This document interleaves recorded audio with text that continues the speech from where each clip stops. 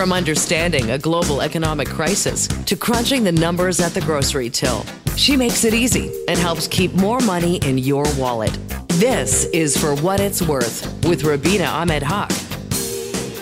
Welcome. It's Rubina Ahmed Haq, the host of For What It's Worth. Thank you so much for joining us again on the program. If this is your first time tuning in to my show, welcome to a brand new listener. And I'm glad that you are taking some time to learn about your personal finances, issues that we may have at work. Here on the show, we focus on pocketbook issues that really impact everyday Canadians.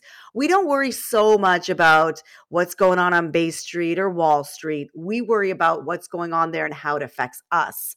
Because a lot of those stories sometimes can be complicated or told in a way that's not natural. And so we may feel like we just tune out of them. So I try to take those big stories and really break them down so that we can understand why we should be paying more attention, whether it be a big announcement out of Ottawa, whether it be something happening halfway across the world. Why does it matter to us and why does it matter to our pocketbook? This week has been really interesting. There's been a lot of big news stories coming out, especially around retirement. There's a new survey by Deloitte. They do a lot of these kinds of surveys of what Canadians are thinking when it comes to their big financial goals. And they say, a survey that they did, only 14% of Canadians that they surveyed who are reaching the age of retirement, so this is typically 65, so they spoke to 4,000 Canadians between 55 and 64, are ready to retire. That means the majority, the vast majority of us, that would be 86% of us, are not ready in that same category. And it's for a number of reasons. One is workplace pensions, which used to be a staple in Canada, have pretty much disappeared. Even if you have a pension, it's often not a DB pension. That's a defined benefit plan where you know exactly how much money you're getting. And even if you're in a program, or rather in a workplace where there is a pension program, a lot of people change jobs very often. Every 7 years is the average that we change jobs. So those pensions don't have time to grow and get and become a significant amount. You may take a payout when you leave one job rather than letting it sit there. So that's a really worrisome stat that Deloitte's come out with. There are a couple of things that you can do if you are nearing retirement and worried about how you're going to afford it. Downsizing is number one. So if you're sitting on an asset like a home that you've paid off, that's a really great way to get some money that you can spend to increase your cash flow.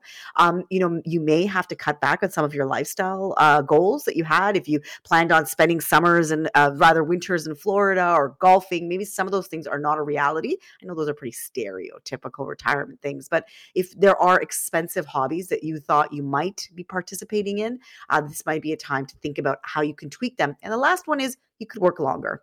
We are living longer, and working a few years longer may help you alleviate some of that financial pressure. We have a fantastic show for you today. We are going to be talking about the relationship between our friendships and how our wealth is affected by that with a certified financial planner. She's talking about how that relationship works. And also, what do you expect from your boss on the holidays, during the holidays? Do you expect them to give you a gift, some sort of bonus? We'll be talking to someone from Amazon Business Canada. They did a survey about what employees expect from employers and what employers are willing to give their employees this holiday season. You might be surprised by how much they're willing to fork out. We are going to take a quick break. When we come back, we're going to speak to Robin Thompson. She's a certified financial planner to talk about our relationship between friends and money. I'm Rubina Ahmed Haq. This is For What It's Worth.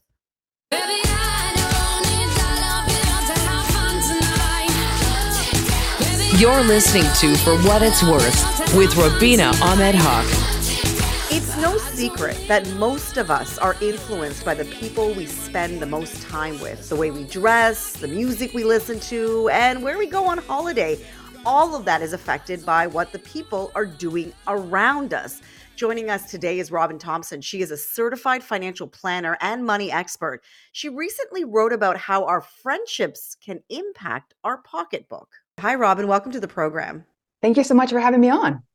Tell me, what is it about our friendships that can affect the way we spend our money? Oh my God, there are so many things. And I think that we all have personal experience with this. But many of the choices that we make, everything from our neighborhood that we live in to the brands that we buy and the clubs that we joined, they're influenced by our social connections. And it's not surprising that our financial behaviors are also swayed by our friends through, again, social observation or learning. And this can have a huge impact on our wealth. In fact, one study actually showed that people are more likely to buy a costly financial asset if a close friend has one, or even if they've tried to buy it. Yeah, and I'm guilty of that too, where I'll go to someone's house, I like something in their home, and then I'm buying it like on the way home, or even the next day I'm online purchasing it just because I was so mesmerized by it, and it wasn't in my budget, it wasn't something that I wanted to buy. How do we even recognize that we're influenced to buy something that it's not a bad thing to buy something that you think is beautiful and you want it in your home as well. But how do we recognize that maybe that is affecting our ability to save for the future and build our wealth? Well, I guess to start, it's great that your friends have great taste, right? We always want to have friends that have great taste. If we leave their house and we're like, oh, that wasn't great, the best decor, then, it doesn't necessarily, inspire you to sort of push yourself forward. And I think with our friendships, they influence, again, what we wear, how we spend our money. But sometimes it's really hard to keep up with the Joneses, as we say. If your friends are big spenders, it can be tempting to try to keep up with them. Maybe they want to go to expensive restaurants. Maybe they have expensive furnishings in their homes. Maybe they want to book luxury travel. And saying no sometimes could mean that you may feel like it could hurt the relationship or you could lose the relationship. But the flip side to this is that if you try to keep up, you could actually derail your financial goals and peace of mind. So it's really about understanding what it is that's important to you, having an appreciation for nice things, but then also understanding what that comes in as it looks like for your own spending, saving, investing, and budgeting, and what your needs are. I think it's really important to understand your why behind you make these purchasing decisions. Being with people who overspend has always been something that I'm really uncomfortable with because I have been my whole life quite frugal. And if somebody is a big spender, I often just, eventually find ways to spend less and less time with them. But sometimes you have friends that you love them. They're from your childhood. They're part of your family. We used to talk about our chosen family, and you don't want to cut that friendship off. You don't even want to minimize your time with them, but somehow you want to address the fact that being with them makes you spend money that you can't actually afford to spend. Well, I think one of the things that we need to look at when we're talking about our friends is if they are our friends and they are people that are in our lives, having an honest conversation about where you are and the value that you put on your money and where you spend your money should be an open and two-way street.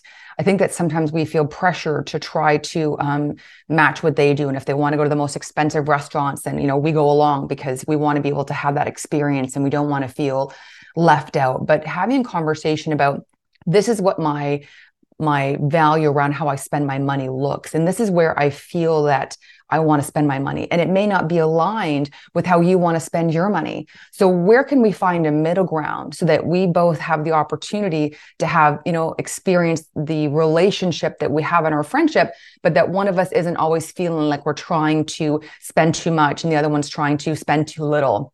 So it's really just about being open and honest with your friendship group about this is what I need for myself and my life. And sometimes it's not even a question of, is it affordable? It's about, is this providing value for me? Is a $20, cocktail at an expensive frou-frou restaurant downtown any better than, a $4 coffee, up north in a trendy little coffee shop? So I think it's about understanding the value of both what you're spending your money on and the value that you have within your friendship and what that looks like. Yeah, a long time ago, I learned the phrase, I can't afford it. Even, sometimes when you can't afford it, but it's just not something that you had in your budget, it can be really difficult to say that because it makes people feel a little bit insecure, I think, and a little vulnerable, understandably. But, really knowing your limits is number one, like not getting influenced, like you said, to buy a round of $20 cocktails. All of a sudden you're thinking, why did I even do that? You talk about this in your blog post about the spending traps and how we can avoid them. One of those things is buyer's remorse. How can we deal with that if we find ourselves buying things because we're trying to keep up with our friends, we're trying to fit in, and we're then when we get that credit card bill, feeling like that was just a very bad idea financially. Especially when it has a 19% interest rate attached to it, right? So, I mean, Absolutely. those are things that, especially in this day, with high interest rates and where we are in the world, things are a lot more expensive. So these decisions have even more of an impact on your life. And 93% of Canadians actually experience buyer's remorse. And where we're seeing the most regret are in things that are like clothing, shoes, jewelry, electronics.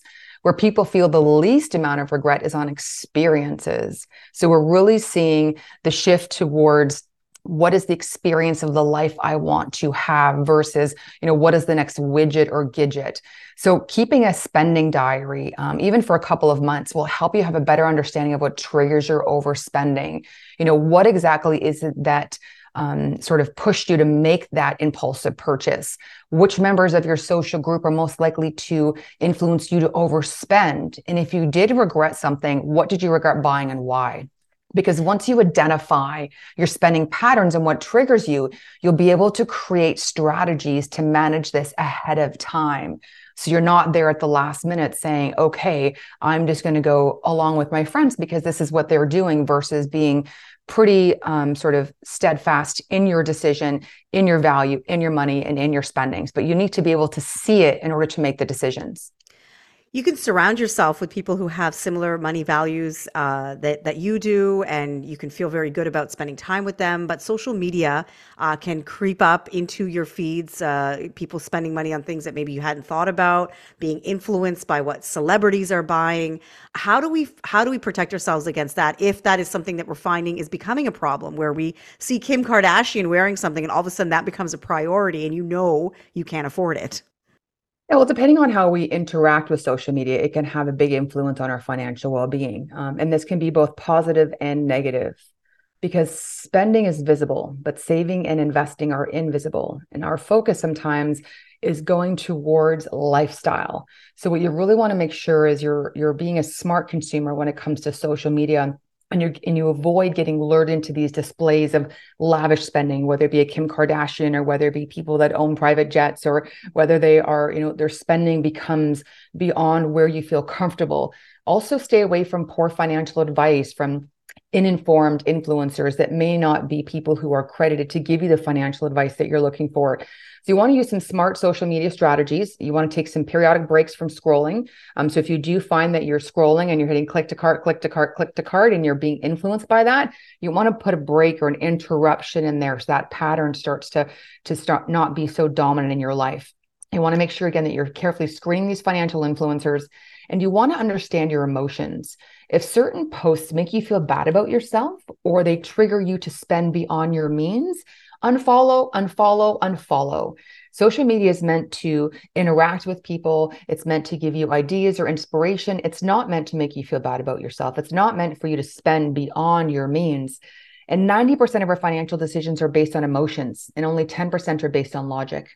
So we need to have a good understanding of who we are as people and what influences us. And then we need to be able to make those strong financial decisions that align with our core values, and that essentially bring us the life that we want.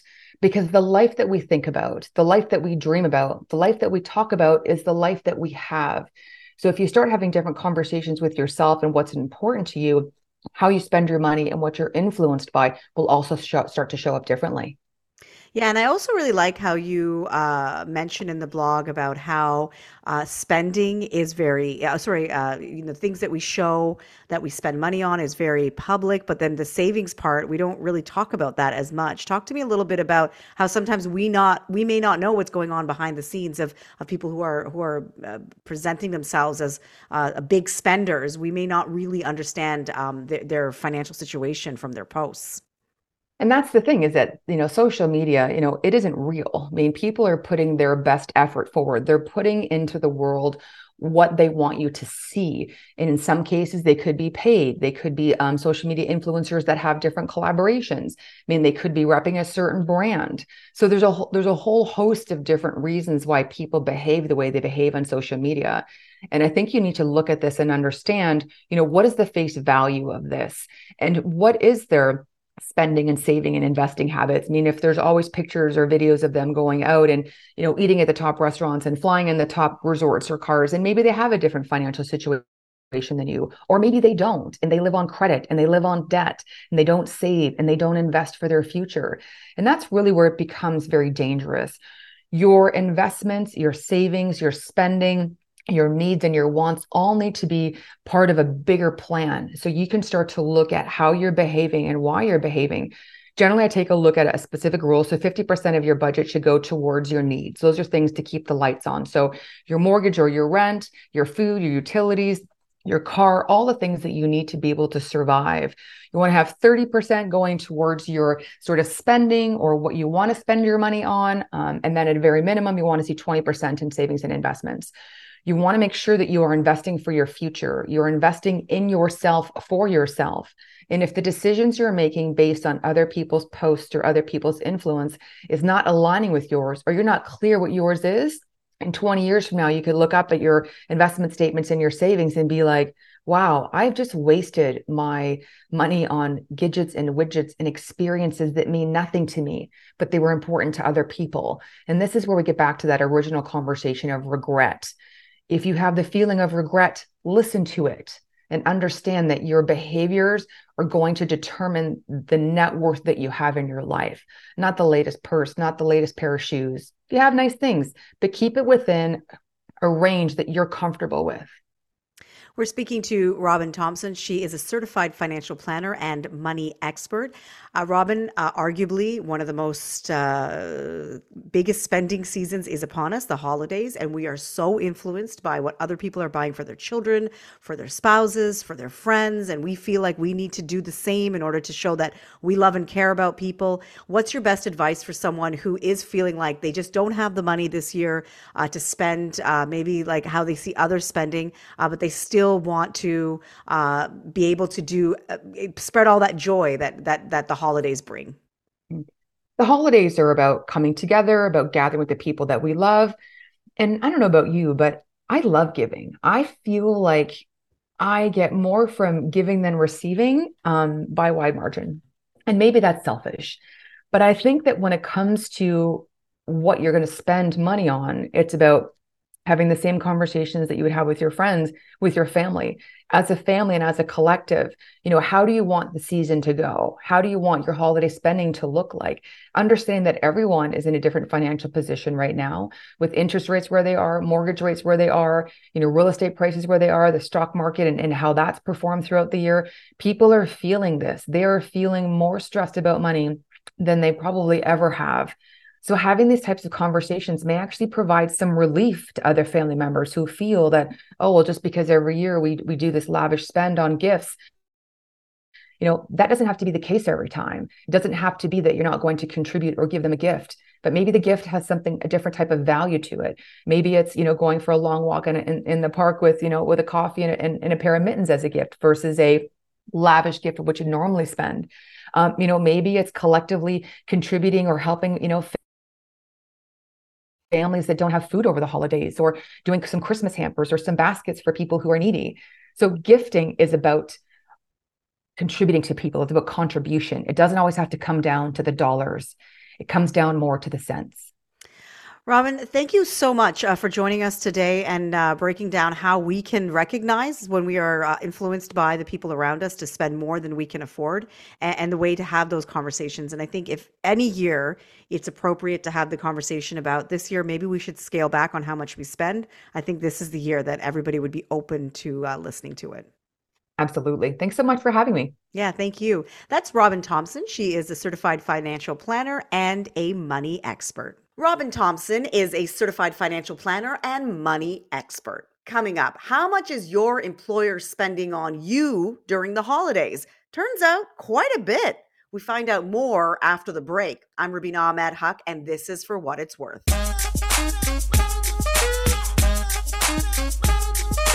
You're listening to For What It's Worth with Rubina Ahmed Haq.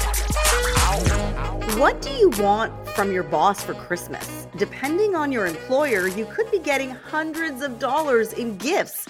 But are they what you really want and need?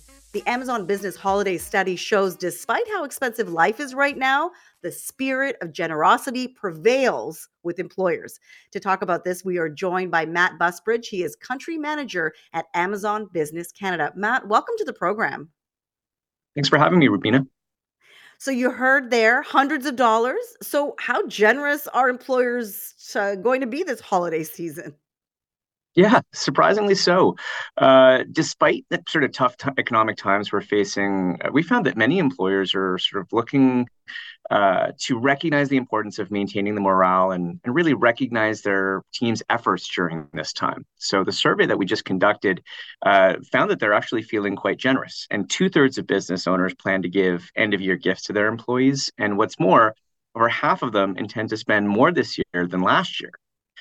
We also found that employers plan to spend an average of $353 per employee on gifts, and there's really a wide spectrum of budgets. 21% of them are planning to spend 50 or less, and 45% are ready to splurge with budgets exceeding $150. So it's pretty evident that employers are willing to go the extra mile to make their employees feel appreciated.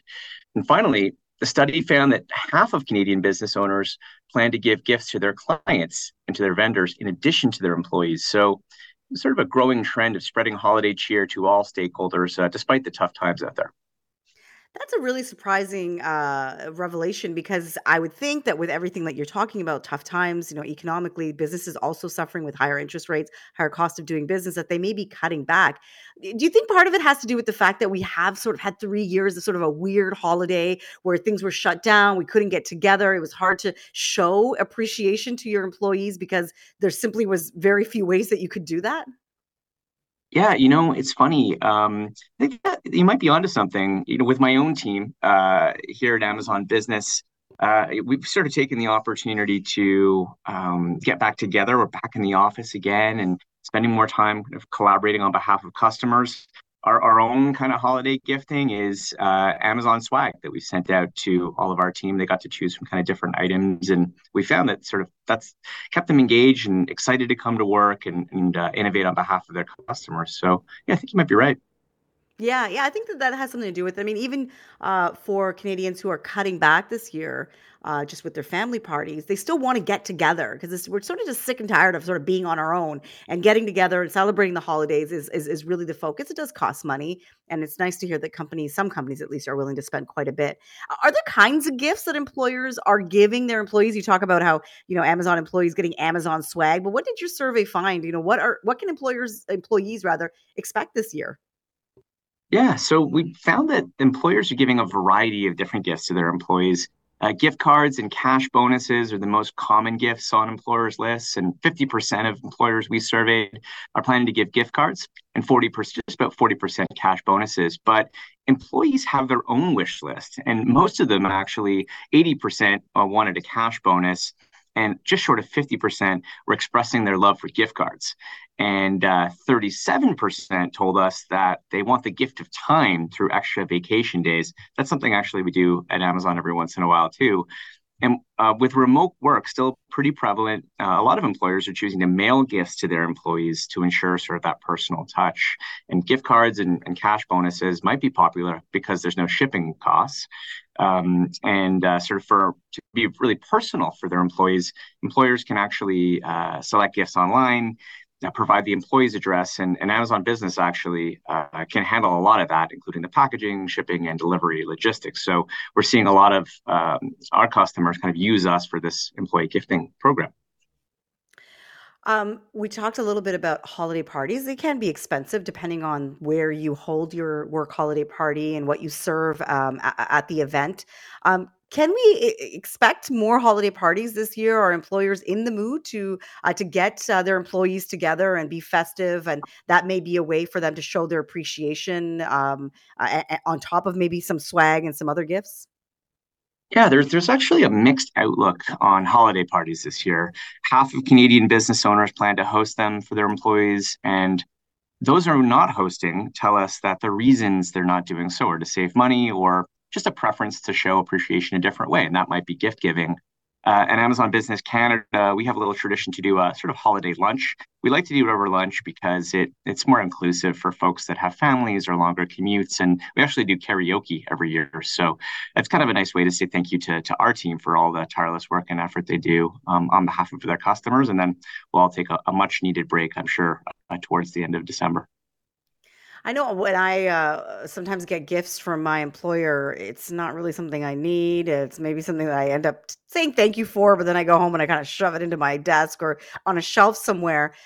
Is there gifts that employees prefer? I mean, you talked about gift cards and other things that are a little bit more flexible because you can go out and get whatever you want. But was there something in the survey that revealed, like, if an employer really just wants to make their employees happy, this is what they should be getting them for the holidays? Yeah, we saw that employees have very diverse preferences relative to gifts. Majority of them want cash bonuses, but half of them would love to receive gift cards, which kind of gives them flexibility to, choose whatever they want. And a very popular request is extra vacation days, sort of for that well-deserved break. And there's also a gender divide in terms of gift preferences. Women, about 55%, are significantly more likely than men to prefer gift cards, and men are more likely than women to desire technology items. And what we sort of see in some of this data is that providing gifts to employees, even when it's tough economically, provides tremendous value. It boosts morale, it fosters loyalty, enhances productivity, and so that sort of appreciation and recognition. I think employers can create a more positive work environment, supports their employees during challenging periods, and ultimately will lead to a more resilient and, I think, long-term successful organization. We're speaking to Matt Busbridge. He's country manager at Amazon Business Canada about a new survey that they did that shows that employers are in the mood to give this holiday season. Is there a gift that you shouldn't give? Maybe this is more an opinion of yours, being a manager at Amazon. Employers should just stay away from certain kinds of gifts to their employees because maybe they're not something that their employees would appreciate. That's that's a tough question to answer. There certainly probably are a couple that might not be ideal, but I'd sort of say stick to gift cards. Those are just always going to make people happy. There's tons of flexibility. We do a lot of that at Amazon Business, give out gift cards to our team. It just gives people the chance to get whatever they want. So I think that's kind of a safer bet that's going to make your team feel happy and feel appreciated and continue to be engaged.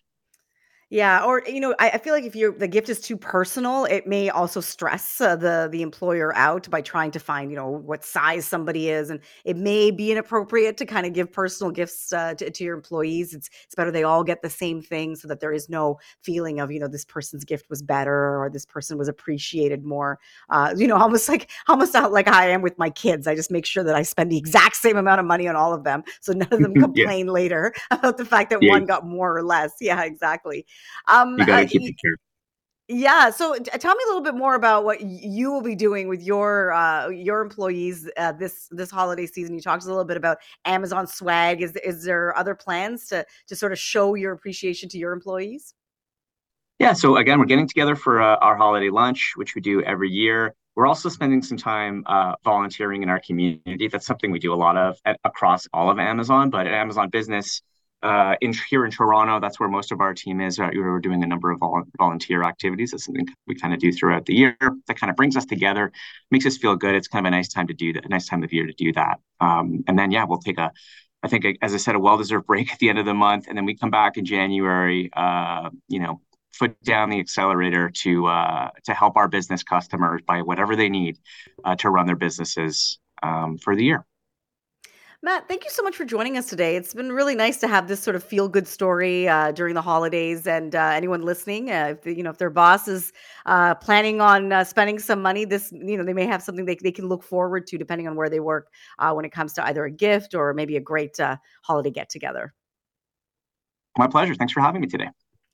That's Matt Busbridge. He is country manager at Amazon Business. Really interesting that their study found that employers are willing to spend an average of $350 and $53 per employee. Now, that could be a mix of things. It could be gifts that they're giving, could be bonuses, could also be part of the holiday party because that's an expense. Depends on where the holiday party is being held as well. But it does show that, depending on where you work, that some employers are willing to go above and beyond to really show that they appreciate their employees and that they really, want to recognize the kind of work that they have been doing, because it's been a weird time for all of us. We're finally back to some kind of normal, but I think we still are remembering everything that we've been through in the last couple of years and how we've had to adjust quite a bit to the way that we work every day. We are going to take a break.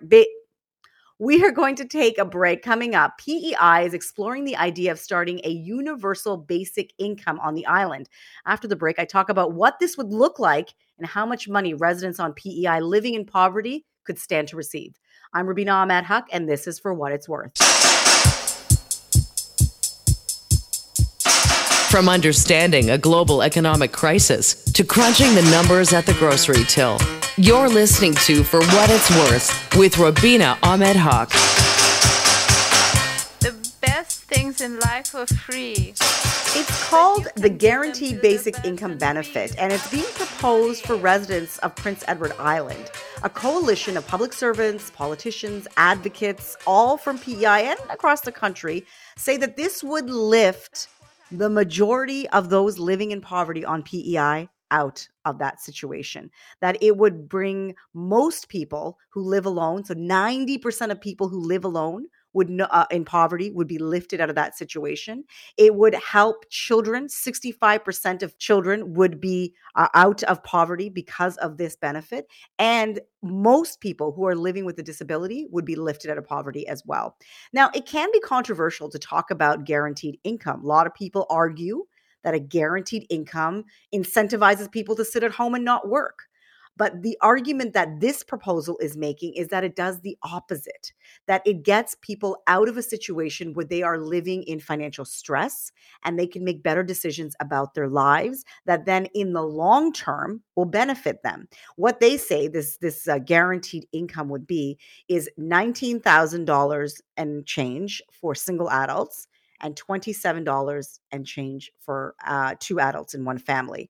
Now, this would not affect the Canada Child Benefit, which, as you know, is income tested. So the less your income is, the more children you have under the age of 12 and 6, the more child benefit you get, more for those who are children under 6 and a little bit less for those 6 to 12. But still, the more children you have under that age, the more benefit you qualify for, depending on your household income.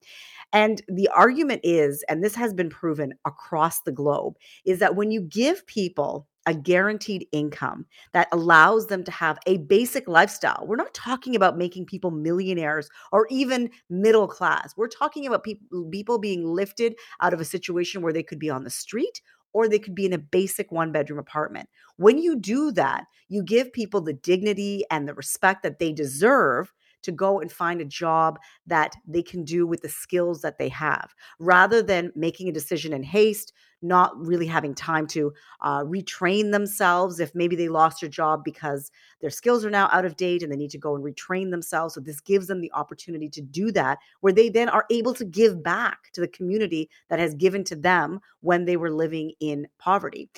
It also says that it increases happiness levels. So this was tested in England across a number of different communities, and they found that happiness levels in those communities went up as people felt more comfortable with their own financial situation. Now, the critics that say that this will create a situation where people don't want to work, they're saying that actually it will incentivize people to work, because when you make money, it will only claw back 50 cents of every dollar you make up to a certain threshold. So you will be in pocket getting more money when you go to work. So the incentive really is I don't want to live this basic lifestyle. I want to live, I want to buy a house, I want to buy a car, I want to do other things, which you cannot do on a basic income. You can only really live a very, very simple life.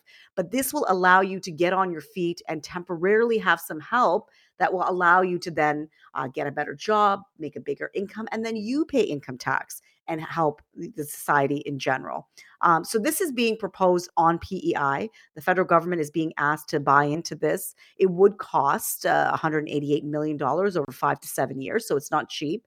They're saying they're going to get the money by taxing those who are in the higher income brackets. So that's how they would pay for this program. But it would, over the long term, have a generally positive effect on the community. You'd see less homelessness. You'd see less pressure on food banks, which are overwhelmed right now.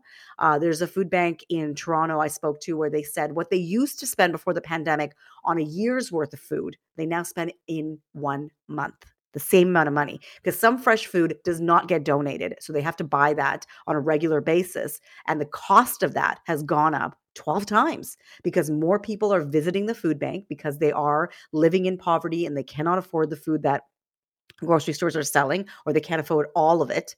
And more people are also visiting food banks. So that's increasing the pressure, and the cost of the food has gone up as well. So all of those things in combination are making it more expensive for food banks, and for those who visit the food banks, it's making it more and more difficult for them to get the food that they need. So this would take some pressure off of those groups that are helping those that are living in poverty. Of course, those groups will still exist for those who need it, but it would take some pressure off so that they can do the work that they need to do to get to the people that need the help the most. This is rather also being proposed in Boston in the United States. Their city council is talking about it right now, about a way to alleviate some stress when it comes to the situation with homelessness and poverty in their city. So it's not something that is just unique to PEI. It's been tested across the globe in many different ways. The England example that I gave you, they found that happiness went up, and they also found that people were able to do the jobs that they were qualified to do, make more money, and that it generally had a positive effect on individuals who were able to access a guaranteed basic income while they were unable to make money, or while they were unable to make as much money as they need in order to stay above the poverty line. Something to think about, and we definitely will be following this story more carefully to see if it actually come to fruition and how it could be implemented in other places in Canada, especially where life is more expensive, like Ontario, British Columbia, Alberta, other provinces where the north, where it's more expensive for Canadians to rent an apartment, to buy food, and all the other things. And that if you are already living on the financial fringe, as I like to say, or just below poverty, the poverty line, it's already really difficult for you to get all the things that you need or financially afford the things that you need. I really enjoyed our conversations today. Robin Thompson, I've been following her for years. She's a certified financial planner. She writes a lot of interesting stuff on her own personal website. And this article really stuck out to me. And we all know that the people we spend the most time with affect the way we think. It affects our politics. It affects the things that we like and dislike. Affects the things that we wear. Things that the concerts we go to. Everything, right? But the effect that it has on our money, sometimes I don't think we realize how big of an effect it will have. If you are hanging out with big spenders, you're more likely going to get sucked into that and start spending more. And if you like that, if you're someone who can afford to spend on those things and that's something that brings you value, then that's okay, as long as you're not going into debt. I'm not someone who says you need to save just for the sake of saving. But if you've paid all your bills and you've got some money in your retirement savings account, you've got some money for a rainy day, you can go on and spend that money. You deserve it. And you can absolutely hang out with people that act like that too. But if you're going into debt with people who are spending more money than you can afford, then you really have to rethink whether this is a good relationship for you. It can be hard. I have some childhood friends who are doing very well. And sometimes the things that they want to do, I can't afford to do. So you have to sometimes have that conversation with them saying, hey, can we do something that's a little bit more frugal or a little bit more economical so that we can all be involved? I don't know if you guys watch Friends, but there's a really great episode of Friends where it shows 3 of them who have full-time jobs doing really well. Invite the other 3 out for dinner. And then it becomes an issue because I think it's Joey, Rachel and Phoebe, who are the ones that can't afford this restaurant. And so then they're telling their other three friends, Chandler, Monica, and Ross, that, you're asking us to do stuff that we can't afford. And I think that that's a really good comment. That's something that resonates with all of us, right? Where sometimes our friends don't really recognize what our financial situation is. Also, really nice to have a feel-good story from Matt Busbridge from Amazon, talking about a new survey that they did, the holiday study, they call it, that shows that employers are expected to spend $353 on average on their employees this holiday season. So I'll be waiting for my $353 gift from my employer. I've put it out there. You can get my address. I'm sure they've got it somewhere and send it my way, or maybe invite me to a holiday party. But I think that that's a good news story that really shows that companies are recognizing that employees have been working very hard for the last few years. And since it's now safe to get together, it's a good idea to spend the money to really show that appreciation. I think it builds camaraderie, it builds loyalty, it really shows that companies care. Hopefully it's not just lip service. For sometimes you feel like, are they just doing this because they have to? But if they're doing it because they want to and they're really showing appreciation, I think that it's a good thing for employees. It builds morale and it makes employees feel seen. I want to say that I see you. I really appreciate you for tuning in today, for listening to the program. I hope you got something out of it. You can always reach me on all my different social channels. Just direct message me. I'll try to get back to you. If anything that you heard in the program or anything you think that we should be talking about, let me know. We are going to be back here next week, same time, same place, same channel. I hope you tune in. Thank you to you, the listener. Thanks to our technical producer, James Petrovic. I'm Rubina Ahmed Haq. This is For What It's Worth.